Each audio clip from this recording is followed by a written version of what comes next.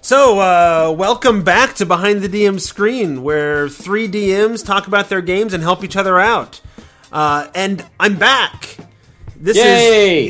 Woo! This is Jeff Greiner. So Andy took over for me for a little bit, and then he couldn't make it, and Enrique filled in for an episode, and that was fantastic.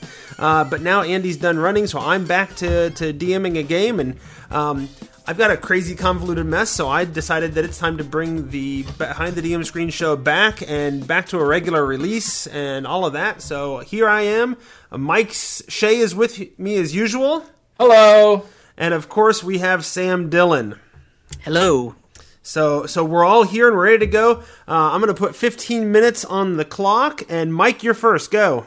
Oh my God, I'm totally not ready. I am running 2 weekly games now, which delights me, but it makes it very hard to do a lot of service to either of them. So I'm running published adventures for both of them.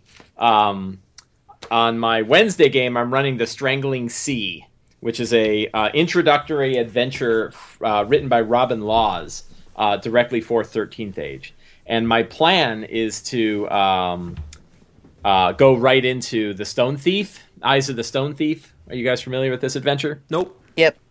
Eyes of the Stone Thief is an enormous adventure. It's the biggest adventure I've ever seen. It's as big as a campaign source book, 300 some pages, and it's that thick stock paper that they love over at Pelgrane. And it's about I think the original name for the adventure was Moby Dungeon.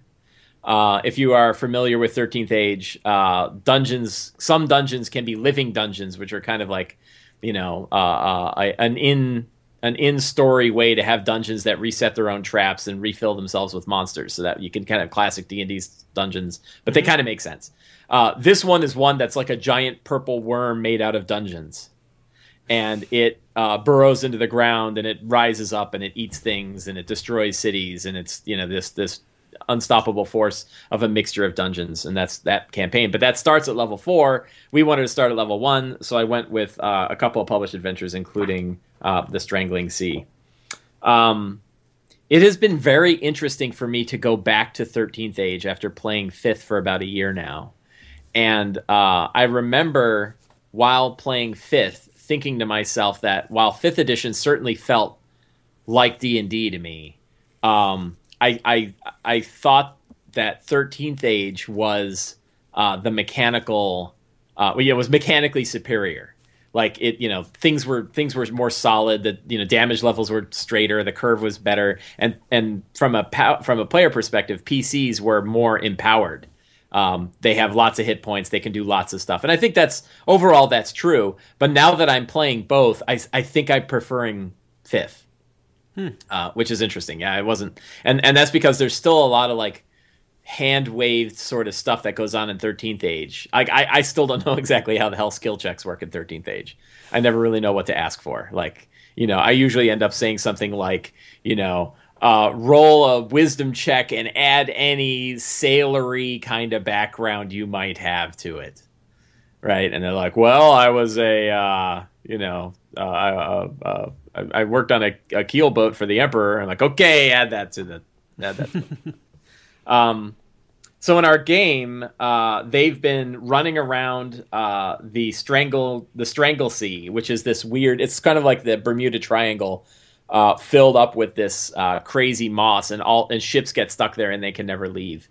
And I love the format for this adventure because it's very open-ended as to where the PCs go and what they do, and they have this sort of 13th Age style.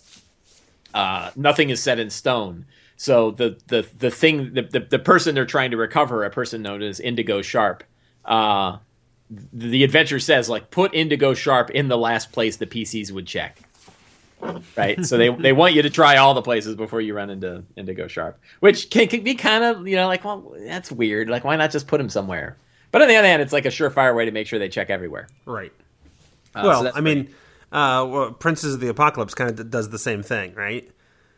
Whichever place you go last is the one that happens to be, it doesn't matter which order you go in. In the end. Yeah. By the end, whichever group whichever way you're going, that's the one that's on the verge of summoning a prince. Although, doesn't it kind of like, essentially they're all moving and you stop, you're stopping them early, and that's what's preventing them from doing it, and that's what pushes the other people to do it closer. I suppose. That was the impression I got from that adventure was things were actually changing. I just thought they built a formula so that it could feel sandboxy, but still have a beginning and end. Yeah, they may have, and I ended up running that one differently than it was written. But the way I read it was sort of this idea of the world is moving, and whichever one you go to, that's helping to push the other one. This one, I just feel like it literally, it isn't anywhere until you decide to put it. Which, 13th Age to me, as the idea of Schrodinger's D&D.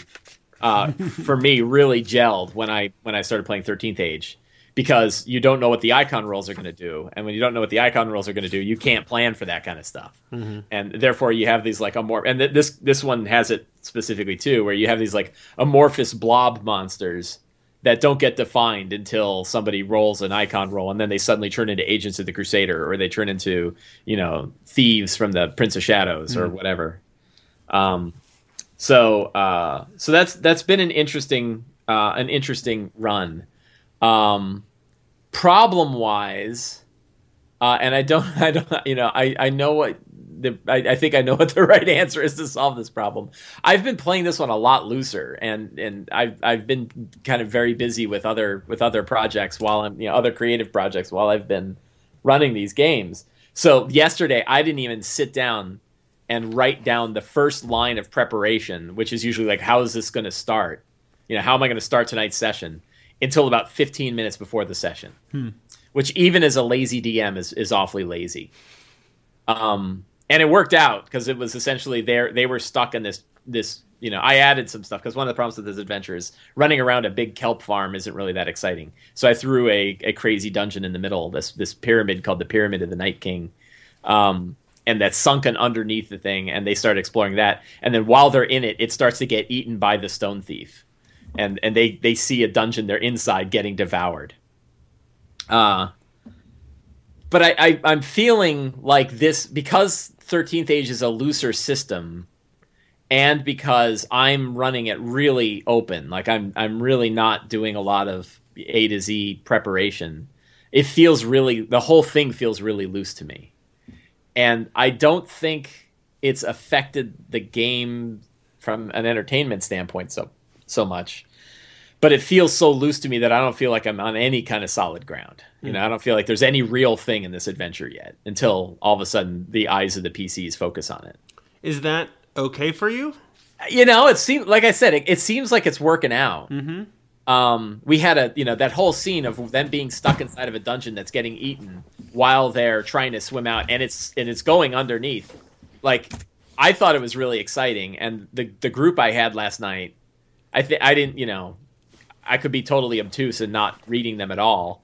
Or it looked like they were all having a pretty decent time. Like, none of them were bored. They're all, it's late at night. They're all on their iPhones. Right. But my question is it okay for you?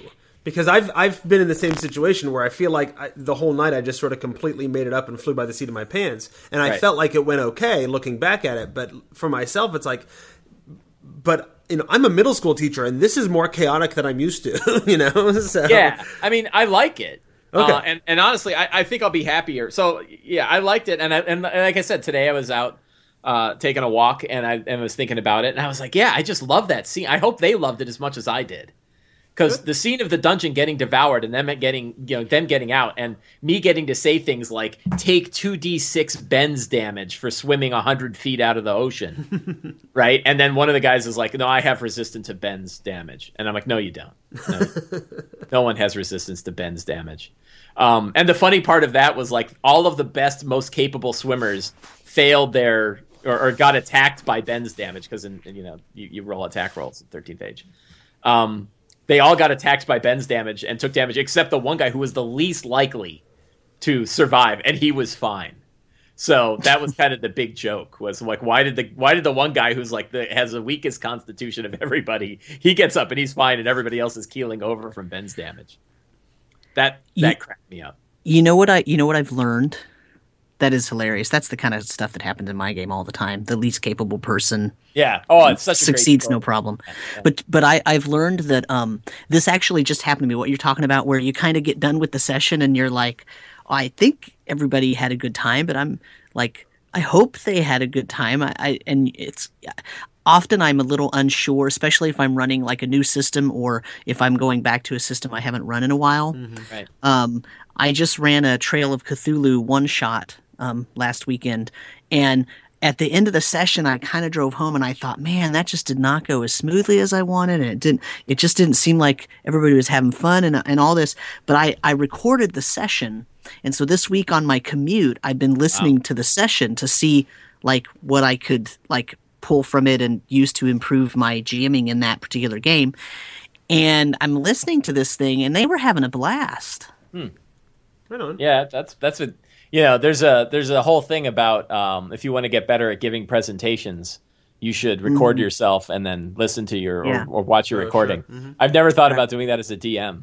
I mean, I don't know if I've ever recorded a session. It makes a lot of sense. I mean, I feel Sure. like I've gotten way better at speaking on a podcast because I spent so many years editing myself on the podcast. Maybe I've gotten worse since Sam took over. I don't know, but I feel like there's a lot less of the awkward pauses and the uhs and the ums and that kind of stuff because I spent so much time listening to myself say them. Yeah. I used to record myself all the time because I used to consistently release my game sessions on RPG MP3. Oh yeah. That website, and then I quit because I stopped having a group that met weekly, and I didn't edit those or anything. I just, we just released them or whatever. But so then I stopped recording too, and then every once in a while I record a session, and it actually is an eye opener. It made me listening to it made me feel a lot better about the session. So you're probably right. They were probably having a really good time, and you just didn't. It's just different from the GM's perspective. Sometimes we're just way harder on ourselves than. Oh yeah, well, and we're so in our heads dealing with the things that are going. I not only flew by the seat of my pants in terms of running a game, but there was a month or two ago that Andy couldn't make it, and so I just ran a one shot of Shadow of the Demon Lord, which I hadn't even read yet. So, 2 hours before, Andy sends me a message saying he's not coming, and I start reading Shadow of the Demon Lord right then and there to try to learn the system. Because I'm like, it's supposed to be good for a one-shot. I'll give it a shot, So I learned the system and then ran it. And so the whole time I'm like, oh my gosh, I don't know if this is going well, and I'm in my head, and I don't really know how the story's going because I can barely pay attention to the players. And then I got to the end of it, and I sort of, judged from the discussion that was going on. I was like, no, I think they had a really good time. I think this went really well, and I saved the characters in case we ever decide to come back to it. Yeah. Yeah, that's one thing I want to always do more of and never do and preach about all the time and don't follow, which is really taking the time before a session to just start by looking at the characters and saying, what are the interesting stories that are going on with these characters that I can build into the session, rather than let me build a session and then figure out how to shoehorn in some PCs. I forget to do that too. And it's an easy thing to forget. Yeah, and that's something I'm going to try to work Especially on, with the published and I'll adventure. talk about it when I get to my part. But Yeah. Yeah, especially with a published adventure where, you're like, I'm going to keep up on the adventure. Right. Yep. Yeah, and in my other game, I'm running out of... I'm not going to go over it. so you got 2.5 minutes. I for got your 2.5 other game. minutes. I could cover like the last 6 months in 2.5 minutes. So, I've been running out of the Abyss. I've been running... we moved from one game store to another, but this time... where I was running an open game where people just showed up or not. So this is like an Adventures League game? No, I guess it's a private. Well, it's really weird because it's I'm running a published adventure, but it's not an Adventures League game because it doesn't have open signups. I got 6 people to sign up in the beginning, and it's the same 6 people every week. Oh, okay. And I don't invite anybody else, and no one else knows that we're there. So it's kind of legal, but it's legal as in any published adventure is legal. Right. But we got through Gracklestug, and they're having a great time in Gracklestug. I really, really, really like Out of the Abyss. I like running it. I think it's one thing. And how are you dealing with all the NPCs? I killed off a bunch. Oh, okay, that helps. Yeah, that's the Stephen King stand idea, right? Like Stephen King was writing The Stand, and he got halfway through, and he's like, "This is totally unwieldy. I'm just going to throw this book away." And then he's like, "Wait a minute, why don't I just have a bomb?" And then he blew up, and he killed half the characters as a bomb, and the rest of the story became manageable. So, and actually, the deaths of the characters has been kind of an interesting way, because one of the things I've been trying to do with it is they had this situation in Velkenvelve in the beginning, and I constantly want to go back to Velkenvelve because I think where we're going to end this campaign is when the Drow find them again after all this time in the Underdark. The Drow who have been hunting them down from Velkenvelve are going to show up, and the big confrontation is going to be with the Drow just as they're about to escape. Which is how the book is written. Right. The book is written with that big escape. Yep. And that's the halfway mark, and then at that point we'll decide, do we want to go to the next published adventure, which I hope will be out by then, or do we want to keep going with this one? Because since I got the same group, we can go the full distance if they decide they want to do that. But yeah, it's just one thing I'll say about the three major published adventures, if you include the first two as one, is that I've been happier and happier with them as they've been going. And this one I've liked better than the previous two, and I have found to be the most fun published adventure I've run for fifth. Because the book is just really well written for the style of play that I like. Where there's the random encounter charts are great, the locations are fantastic. They're all really interesting places that you can describe. What is that noise? That's the timer. That's your father. Yeah. Yeah, Kylo Ren. Go ahead and finish your thought. I don't remember what it is. I can't remember my thought. You like Out of the Abyss? I do, because I enjoyed Prince of the Apocalypse, but I felt the locations were kind of bland. It was crazy, pretty similar castles and towers and hills and stuff. And then generic dungeons, very, very kind of straightforward dungeon-y kind of dungeons. This one, I feel like they've got these giant mushroom groves with huge mushrooms. I really do feel like it's like the worst It's a Small World ride ever. That the players are just being drawn along. And that's probably the weakest part is there's, if I ask the players, why are you still going the directions? They're like, I don't know. There's no clear, the goal is escape. And they almost found a way to escape immediately. And I'm like, well, that'd end this whole adventure quick. Because to me, the main quest for the first half of the adventure is get to the surface. Then the second half is, stop the insanity. Right. And they almost found a way to get to the surface immediately. And I was like, wow, if you do that, you're going to bypass half the rest of this whole that was honestly, to me, part of the weakness of the story of the first half of that adventure, right? Because the Underdark has tons of exits. It's not just you don't have to wander for days to find one. Yeah. I mean, you do, maybe, but you don't have to travel through 15 towns before you finally figure out how to get out. Yeah, right. Yeah. I mean, I've been playing it that no, they can't. They're they don't know where any of the surface ones are, and they just can't keep finding the people that know how to get out. So and the group has this in mind. They like what they're doing, and they like the smaller quests. So that's been working. Yeah, if you get a group that really likes the exploration and visiting new places, whatever, then the first half of that adventure is really good for that. Yeah. And every time I think that like legendary resistance and legendary actions, I think every legendary monster should immediately cause insanity. Oh, because it is such an awesome mechanic. Yeah. You just make a saving throw. You're unconscious for 1d10 minutes. I need to remember that. It's actually, so powerful. Yeah, it's so tough. And it's, to me, it's if you look at the stats of the demon princes in the back, they're not all that tough until you put that in there. And then all of a sudden, when half your group is trying to wake up the other half. Yeah, yeah, they're not hard to fight if it was just a fight, a straight on fight. Right. But when you add in, the fact that you're really having to overcome your own weakness of insanity. And it's way more than just straight fear. Like the Dragon Fear, having run the 20th level D&D game, Dragon Fear is absolutely meaningless because they all have immune to fear at that point. Oh, right. By then, yeah. Yeah, but the madness, I don't think there is any immunity to that. Right, because it's relatively unique, right? Yeah, yeah. Mm-hmm. So when Demogorgon showed up and just looked around, and I think 4 out of 5 party members either became babbling idiots or felt unconscious. And I would say, tell me about your happy place. And they would talk about these beautiful leather-bound chairs and sitting reading old books. And I'm like, yeah. Meanwhile, your corpse is lying there with a smile on his face while Demogorgon's going to step on you. Oh, it's so wonderful. So yeah, I'm having a ball with that adventure, and I'm sorry for going over time. No, that's cool. And before we go on to Sam, I want to mention that not only is Behind the DM Screen back, but so is Noble Knight. Noble Knight has decided to support us again for another 3-month stint. So you should check them out. Because they're awesome. Because they are awesome. You should check them out at nobleknight.com. They are a brick and mortar game store, but they also have an online game store, and they specialize in finding out-of-print products.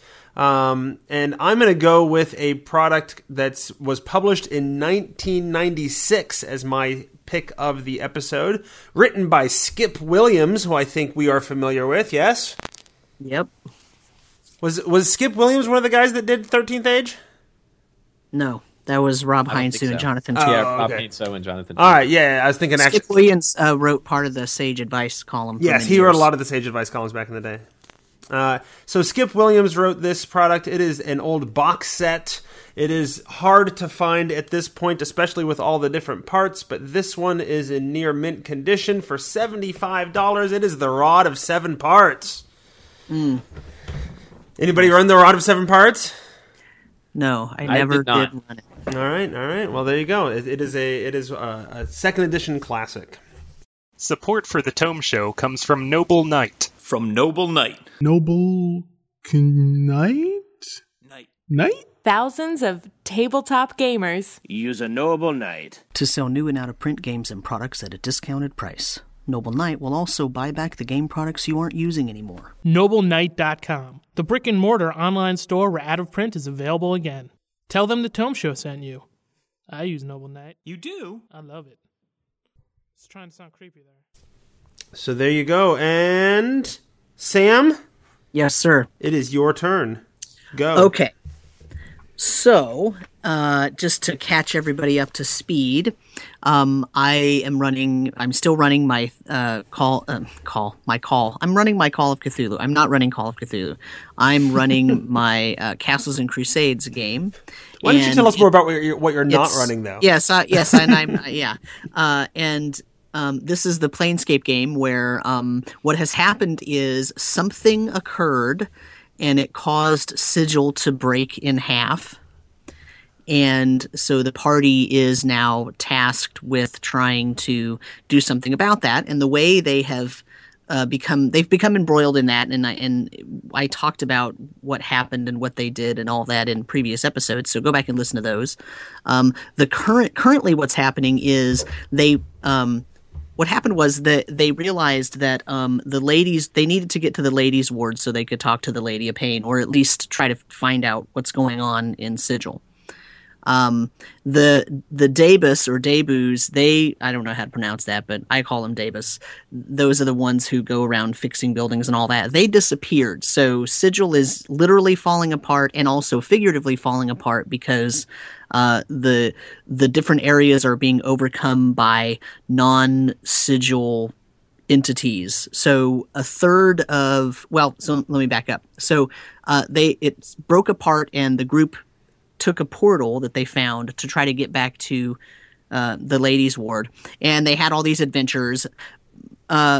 If I metagame for a second, I'll tell you they had to have those adventures because they had to level up a little bit, because you can't just run around the places that I'm going to have them running around in Sigil as first and second level characters. So they had to do a bunch of things off in other planes, and eventually they make it back to Sigil, and they make it back to the ladies' ward, and they are met with a Deva named Unity of Rings, which is actually one of the NPCs from the Planescape box set, who tells them that the lady is not available, and she is trying to figure out how to maintain her influence, and that there are some issues. And so basically they get tasked with getting some MacGuffins and bringing them back so that the Lady of Pain can use their energy to maintain her hold on Sigil.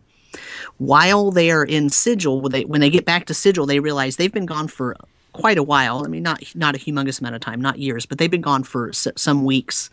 And Sigil is completely split now into 3 pieces. And a third of Sigil is actually still Sigil.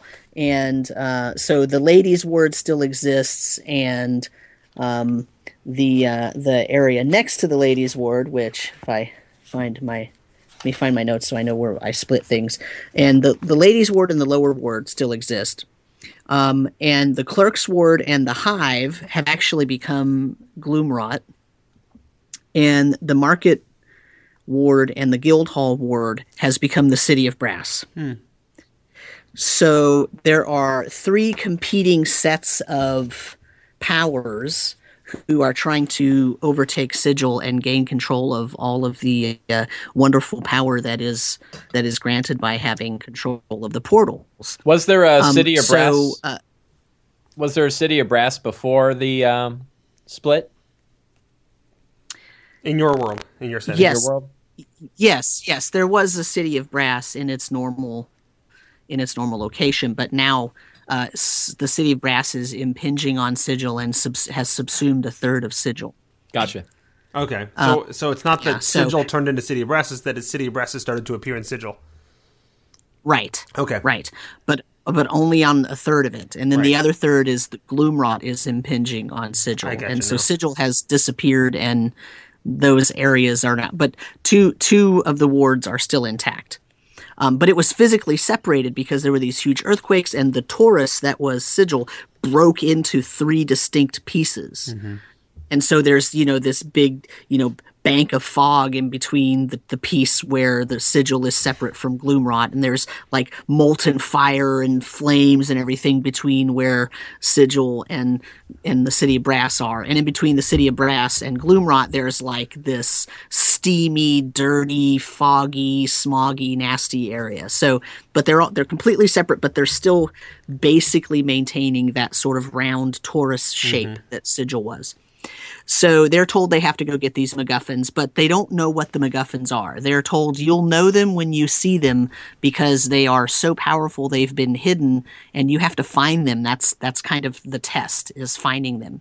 If you're the ones that are meant to do this and restore the lady's power, then you have to know these things when you see them. So anyway, they go off on these adventures, and I was really, really busy, so I ran short on prep time, and I ended up using a couple of published modules to run them through some just to give me some NPCs and ready-made maps and whatnot. And so I used the Reavers of Harkenwold, which is the late 4th edition adventure. I used that sort of setup as part of where they were, and they had to go find a MacGuffin there. I used a printed module, published module from the Dungeon Crawl Classics RPG, which is called Sailors on the Starless Sea. I used that so that they could find another MacGuffin. And they ended up back in Oceanus, in Elysium, on the river Oceanus, which is where the very first plane they had gone to outside of Sigil. And when they were there last time, they helped fight off some evil. But now they're back, and a lot of time has passed, and they are finding that the plane of Elysium is shrinking and shrinking because it's being overtaken by Gloomrot. It's sliding into Gloomrot because in Planescape, where the cities are and where the different planes are, if they are overtaken by enough force of a particular alignment, they'll actually flip alignment and they won't be existing anymore. And so basically Elysium sliding into Gloomrot, and basically everything that was good is becoming not good. And so the City of Brass and Gloomrot are fighting for all these different planes, and so there's all these things going on. There's all these zombie incursions, and there's all these weird things, and they're trying to find a portal back to Sigil because they think they found one of the artifacts, and they want to go make sure that they're correct. And they end up on a ship with some tieflings, and they end up in a card game, and the deck of cards that they start playing with transmogrifies into a deck of many things, which, if you listen to the Behind the DM Screen, I love the deck of many things. It's one of my favorite things. Yeah, it's because what I was going to do originally was throw part of the Madness of Gardmore Abbey at them. And of course, the deck of many things is part of that. And they kind of took things in a different direction after the Starless Sea. So I couldn't do that, but I could still throw in the deck of many things. So they end up with 2 out of the 3 items that they want. And when one of the players draws from the deck of many things, he draws a couple of wishes. And he wishes 2 things. He wishes that they had all the artifacts that they need in order to complete their task. And so he does that. And then he also wishes, let's see, how did he word it? Something like, I wish to bring things back together like they're supposed to be. So at the end of the last session, they sort of go through the portal and they get to Sigil. And now Sigil is back together. It's a complete torus because that's what he wished, except it's not just Sigil. It's still partly Sigil, partly Gloomrot, partly City of Brass. Huh. But now there's no separation between the sections, so all heck is breaking loose. And so that's where war on the streets, right? So now there's war on the streets. And so it's extremely fun. They're like, oh my God. Once the player, I let them talk. I let them, just to be metagamey a little bit, I don't really, I know there's sort of the old joke about, wishes are really not good for PCs because no matter what happens, the player words it poorly and it ends up, the wish can be fulfilled, but it still screws over the party. And because of that sort of meme that's out there or that idea that's out there, I let them talk as long as they wanted about what he should wish for and all this kind of stuff. And they could have whatever conversation they want. And then when they were done talking, I said, okay, are you done? And they said, yeah, we're done. And I said, okay, now everybody else has to be quiet. He has to say what wishes he's going to wish. And then, of course, he totally screwed the pooch because he wished for the way he worded his wish about the items that they needed only actually gave him a partial fulfillment of the items. So they still have one MacGuffin that they have to go get. But they needed to do that anyway. They needed to do it anyway. So it didn't really make anything worse for them. In the same way of fixing Sigil, it didn't. Right. That doesn't make things worse. It just takes the story in a different direction than they expected. Right. Yeah. But they think it made it worse for them, which is why I'm laughing. Yeah. Oh, yeah. Because when they got back to Sigil and they saw that there was no separation between the wards, they could see the sort of type of architecture and everything from Gloomrot impinging into the lower ward and the architecture from the City of Brass impinging into the Ladies' Ward already, even though it just happened. The part of Sigil that is still Sigil is quickly going away. So now they're under a time constraint. Now they gave themselves a timer, yeah. Yeah. So that's it. And by the time they get back, they're going to have to leave and go get one more item. And then by the time they get back, they'll be of a sufficient enough level to actually take something on in the City of Brass or in Gloomrot, whichever one we're not going to have time in the campaign for both because I'm getting ready to, we're going to switch gears and run a different campaign. But so here's the thing is I don't know what the sort of the climax is going to be in Gloom. I have to prepare one for Gloomrot and one for City of Brass because I don't know which one they're going to pick. So I have not fully planned everything. What do you mean you don't know which one they're going to pick? Isn't the plan to get rid of both of them and have it be Sigil Well, they again? will, but they'll only have to deal with the powers in one of those, and it's their choice which one they want to deal with. And while they're doing that, the other one's going to also be defeated by other powers that they've, So. Yeah. And so the thing is, I'm really concerned because I'm also, I read through Out of the Abyss finally. And I'm also thinking of doing something similar to the big old demon battle. But perhaps not with demons, but with, big genies and all kinds of different stuff. So I'm not quite sure what I'm doing yet, but it'll for sure be fun. This campaign turned out to be an extreme amount of fun. Yeah, I have to say, this campaign sounds really interesting to me.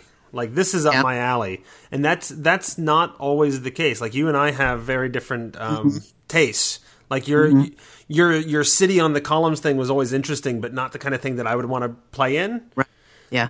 I want to play this campaign. So.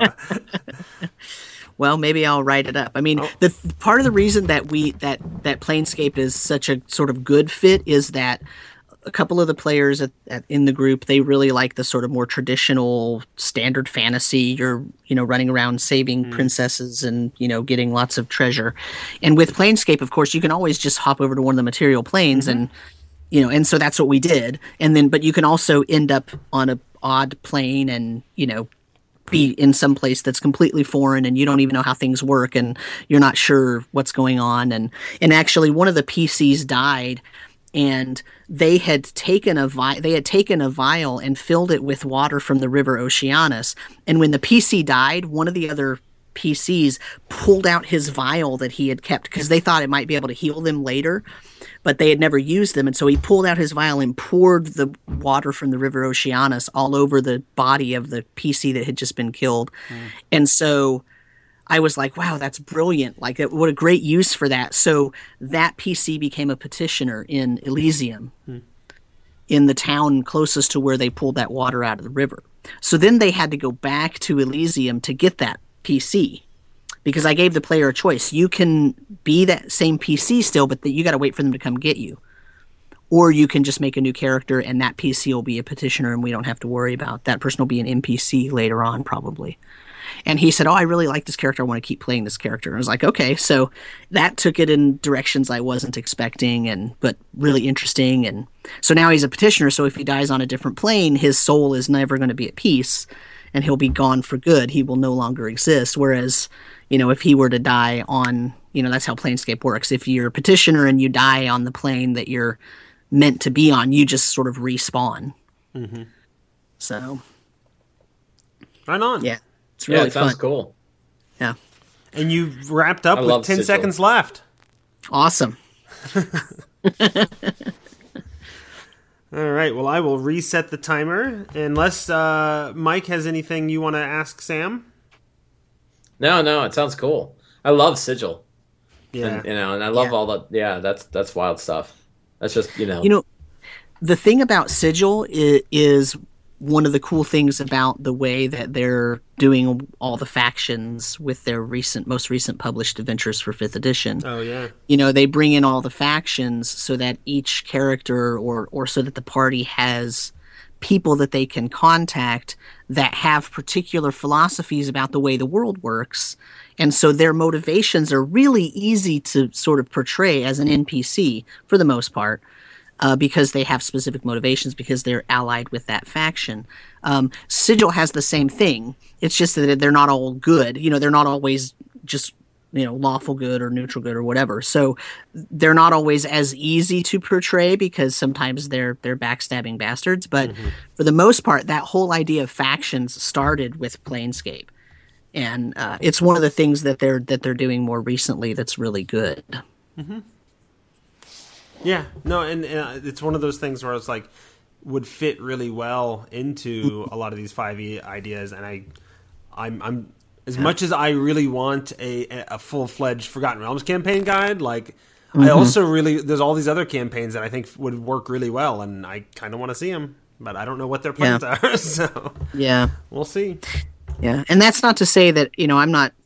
It's not that I. I know there were factions in Forgotten Realms. There's been factions in Forgotten Realms for a long time. But the whole faction idea for Sigil is a really key thing, right? But it is. But the way they're doing it in, like, for example, in Out of the Abyss and in the Princess of the Apocalypse, like the most recent published adventures, the way that they're doing it there is a little it's a little better just for the sort of non-realms junkie, right? Like, it's easy enough to understand for a non-Realmsian person that it can be useful in a game. Yeah. Even if you're not really focused on canon. Whereas previously, I don't know if that's the case. Yeah, I would argue that before the Realms had organizations, but the factions thing is new. Yeah. So, no, I think that whole concept translates really well into places like Sigil, like you're talking about, where factions were always a big deal, arguably a bigger deal. They are. All right. Anyway. Well, I will put 15 minutes on the clock for myself. So I started brainstorming ideas as Andy was running the Tyranny of Dragons campaign. And I think listeners will be happy, right? Because I got an email complaint at one point that we keep talking about the same adventures because we're all running the same thing, and we'd been doing that for a while, right? I did Return to the Temple of Elemental Evil, and then Mike did sort of a take on the same thing, and then several people doing Tyranny of Dragons at once and whatever. But I think we're all doing something very, very different right now. So as I'm thinking about what I'm going to do for my next campaign, I'm reading of Dice and Men, which is a D&D history, but also sort of telling the author sort of his story with D&D. And he's talking about his campaign, and he's talking about his campaign being sort of this weird vampire-ruled post-apocalyptic fantasy Earth. Right, and then I watched Titan's Grave, and I'm like, okay, so now I'm really hung up on this sort of post-apocalyptic fantasy thing. So I'm doing a post-apocalyptic fantasy Earth, but it's far enough. It's an unknown number of years into the future, so nobody has any idea. Like something that I'm just calling the Great Happening happened, and the world changed, and nobody even has any idea how long ago it was. Right, and it changed people, and it changed the world, and that's why we get all the monsters and the races and what have you. And so that's sort of the setting.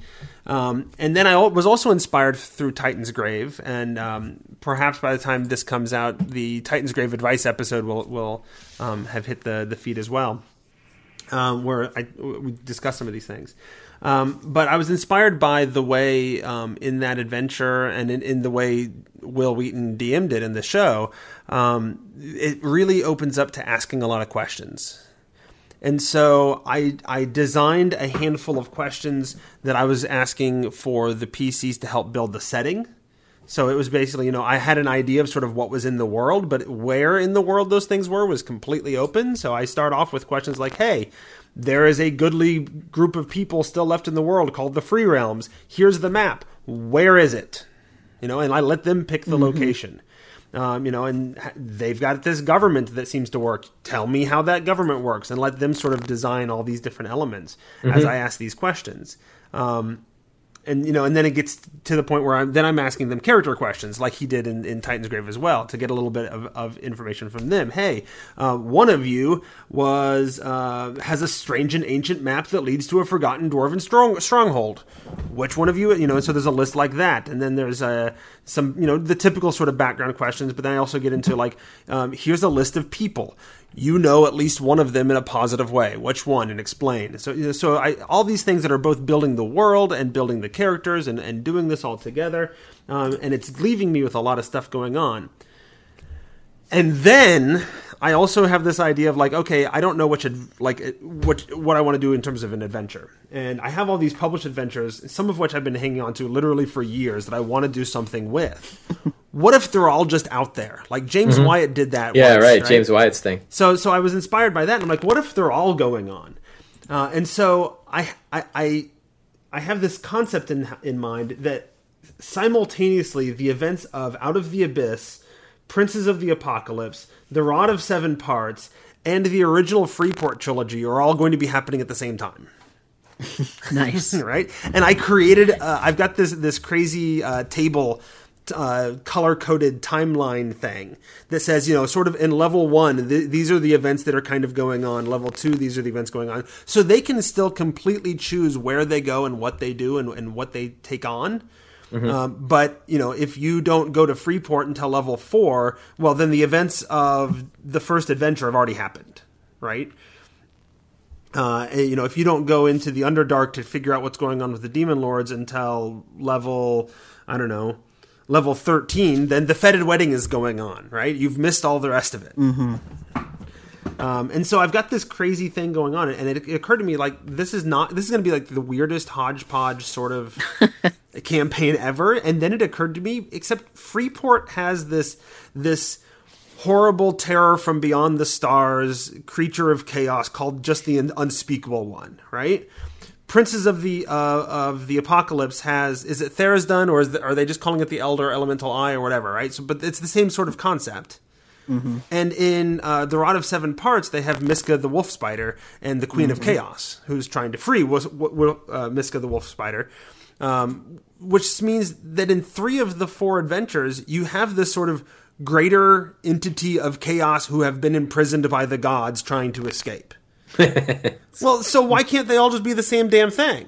Right? And different cultures and whatever have called them different things, and these are all different plots being enacted by this one entity. And I needed something to sort of bring us beyond level 15 anyway, because all of the other adventures end at 15 or well before. But the Rod of Seven Parts, I feel like I could extend on, because eventually you go on to the end where you have assembled the rod and you use it to access the prison and defeat the creature of chaos, right? So you could actually, by level 20, move in there and kill the thing that the gods once imprisoned. So I'm worried it's going to be a crazy mess, but I've got it sort of set up where each session, my plan is, here are kind of the hooks. Where do you go? And just sort of plan a few locations, plan a few hooks, plan a few NPCs, and then kind of take. And it's I'm hesitant to call it the lazy dungeon master style, because I've put hours of work into this. Like I've made this my part-time job, Right. But like when I show up at the table, like I don't know what's going to happen. Right? It's a very sort of improv sort of style, I guess. Yeah, I mean it's kind of like shifting where your time is going. I mean and this I think it's a great idea, right? How do you apply your time to an area that doesn't force players to choose one path because that's what you prepped? Well, yeah, and the other trick to the whole thing is that to add another layer into it all. None of my timeline and adventure map, sort of is what I've called it, includes all the stuff that the players added to the world and added to their characters, right? The characters have their own long-term goals, and some of those fit in well, and some of those are, Andy's character, because it's post-apocalyptic Earth, he said, I want to play a Warforged-like character who's a Japanese robot. Mm-hmm. A unique sort of weird Japanese robot thing that went into stasis and woke up at some point and is now out in the world and doing things. And of all the things that it has, his memory is damaged, but he has a complete collection of the works of David Bowie. His name is Major Tom Stardust. Nice. So, but he's got this. Then there's this whole storyline of, well, what the heck is that about, right? So there's all these other things I got to fit in. I told them to create sort of a villain for their home country to deal with, and the villain is these weird sort of insectoid bug people. That doesn't really fit into any of those adventures. So now there's a whole other storyline I got to figure out. Mm-hmm. And I got to layer that into everything else and make hooks for those kinds of things going on too. So I think it could be a crazy mess, and I'm curious how I can make it not a crazy mess, but still do all the cool stuff I want to do. do you think that they're going to end up focusing in one particular direction pretty quickly? That was one of my big questions too, right? Because like in my head, like it makes sense in my head that they spend a lot of time dealing with the Freeport stuff first, because Freeport's done by level 8. And then we don't have to worry about it anymore. But at the same time, what if that's not where their interests are? And what if they go someplace else? And if you end up in the Underdark and Out of the Abyss, if they explore that option, that adds a whole new wrinkle, because the whole point of, as you pointed out, the first half of that adventure is you're stuck in the Underdark, Right. So all these other adventures go out the window because you can't deal with that. You're stuck in the Underdark for like 7 levels. Yeah, so you could prep all this stuff and then they just get captured and dragged down to Velkenvel? It could be, yeah. That's one of the hooks is, hey, this thing is going on by this cave outside of town, go check it out. And they'd get in a fight, and in theory they'd lose and get captured. Right. Yeah, I mean, I would think that even if you have all these other ones, that eventually they're just going to pick one, and kind of, that's going to be the one that they focus on for a while, instead of sort of jumping back and forth between adventures. Yeah, and I think that's fine. Like I've that's what the whole map thing is about, right? Is that you can skip over whole parts of it, and I'm okay with that. Yeah. It works better if you haven't spent a lot of time prepping those other parts, because then you'll be like, I had this awesome thing, and they're not going for it. Yeah, well, and Princess of the Apocalypse works out well for that, because like you don't need to do, like, none of the events are very specifically timed. Like I've set some things that are timed, but okay, so you just you plow through that part of the dungeon, and now you get to the part that is actually a challenge for you. Right. So the good part about what you're doing is, you can always, because there's so much going on, you can always take the temperature of the game and figure out, maybe they get captured, they end up down in Velkenvel, right? Mm-hmm. but they didn't realize, as players, not as PCs, but as players, they didn't realize that was going to be like the thing. Mm-hmm. And they really don't want to be in the Underdark for 6 levels. You can always find that out in a meta capacity and figure out a way to get them out of there earlier than because you've got so many other things going on the surface. And I'd kind of considered that anyway, just when I was reading the adventure. Yeah, I mean, it works that way. I just feel like that it's going to be really a heavy load on you at first because before you know what they're going to actually go focus on for a while. Because that's normally, that's how my last 2 campaigns, that's kind of how I set them up, was there's all these things going on and, figure out, okay, which of these interests them the most and let's go in that direction. And then I had a much easier time prepping because I knew kind of what they, what this particular time, what they were going to do. But yeah, at first, the work on the front end is so big, but it's worth it. It's worth it in the end. Yeah, and I've come up with all these other things that sort of tie it all together, like the big bug people threat that are trying to destroy their home country. It turns out, so there's these weird like geographic rings in the world. As I drew the map of modern day Earth, right? I'm like, it's post-apocalyptic, and something big happened, and now there's like this weird island chain that makes a circle out here in the middle of the Pacific Ocean, and there's another one over there, and so there's all these weird things, and that way I can also screw up the geography, and nobody's going to complain that I drew the map wrong. Right? And so they happen to choose the island chains that forms one of these circles. And as they built the world, they said, well, the reason that happened is like a portal or something opened in the middle that partially caused all of this, post-apocalyptic fantasy stuff. And some great heroes sealed it. And now there's this seal, capital S seal in the center there. And the whole point of our country is to protect it. And that's what the bug people are after. They're trying to get to the seal. And so I came up with this idea that they don't have any idea about, is that actually, you're right, the bug people are trying to get to the seal, but they're actually creatures of law, and the seal is capping, a source of pure chaos, right? Because this, all these storylines deal with these entities of chaos.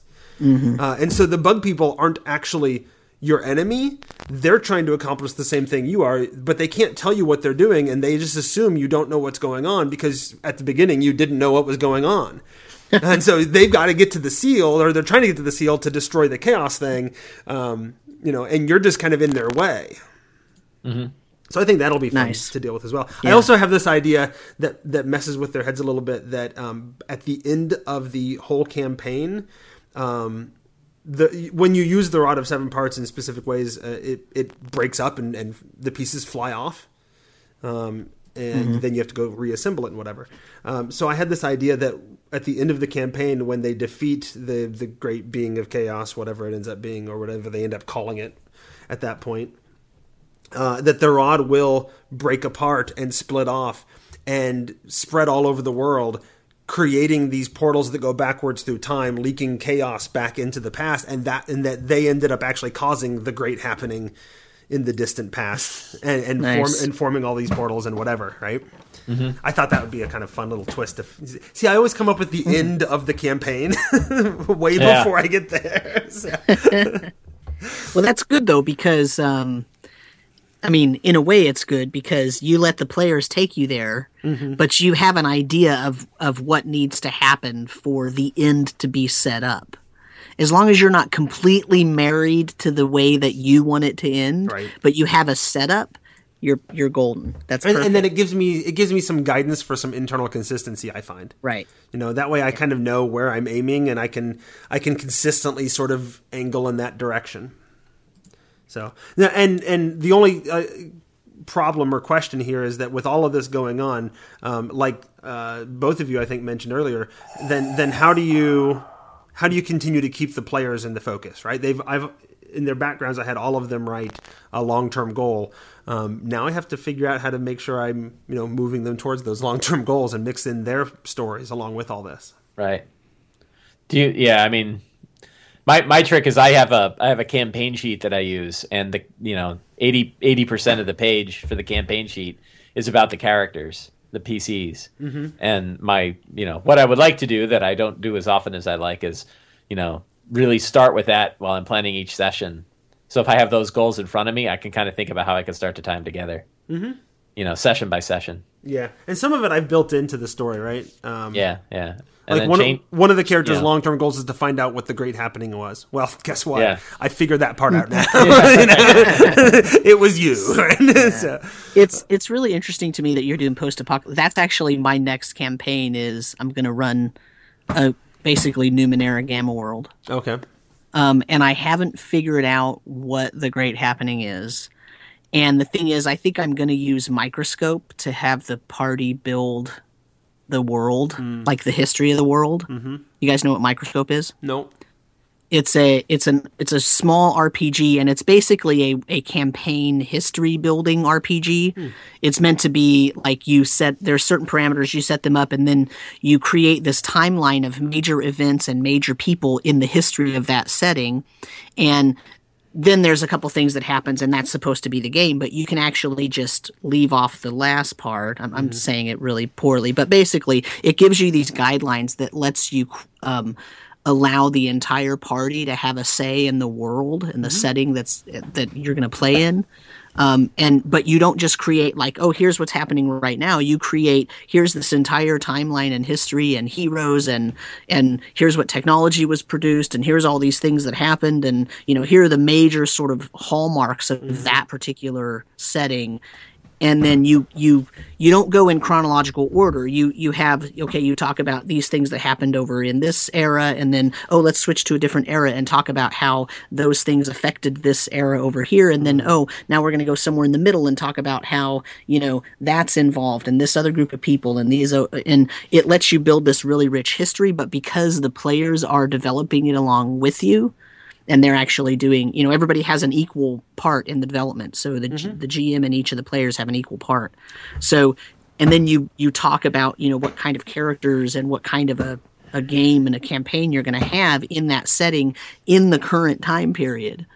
So that then when you start the campaign, everybody knows a lot about the history.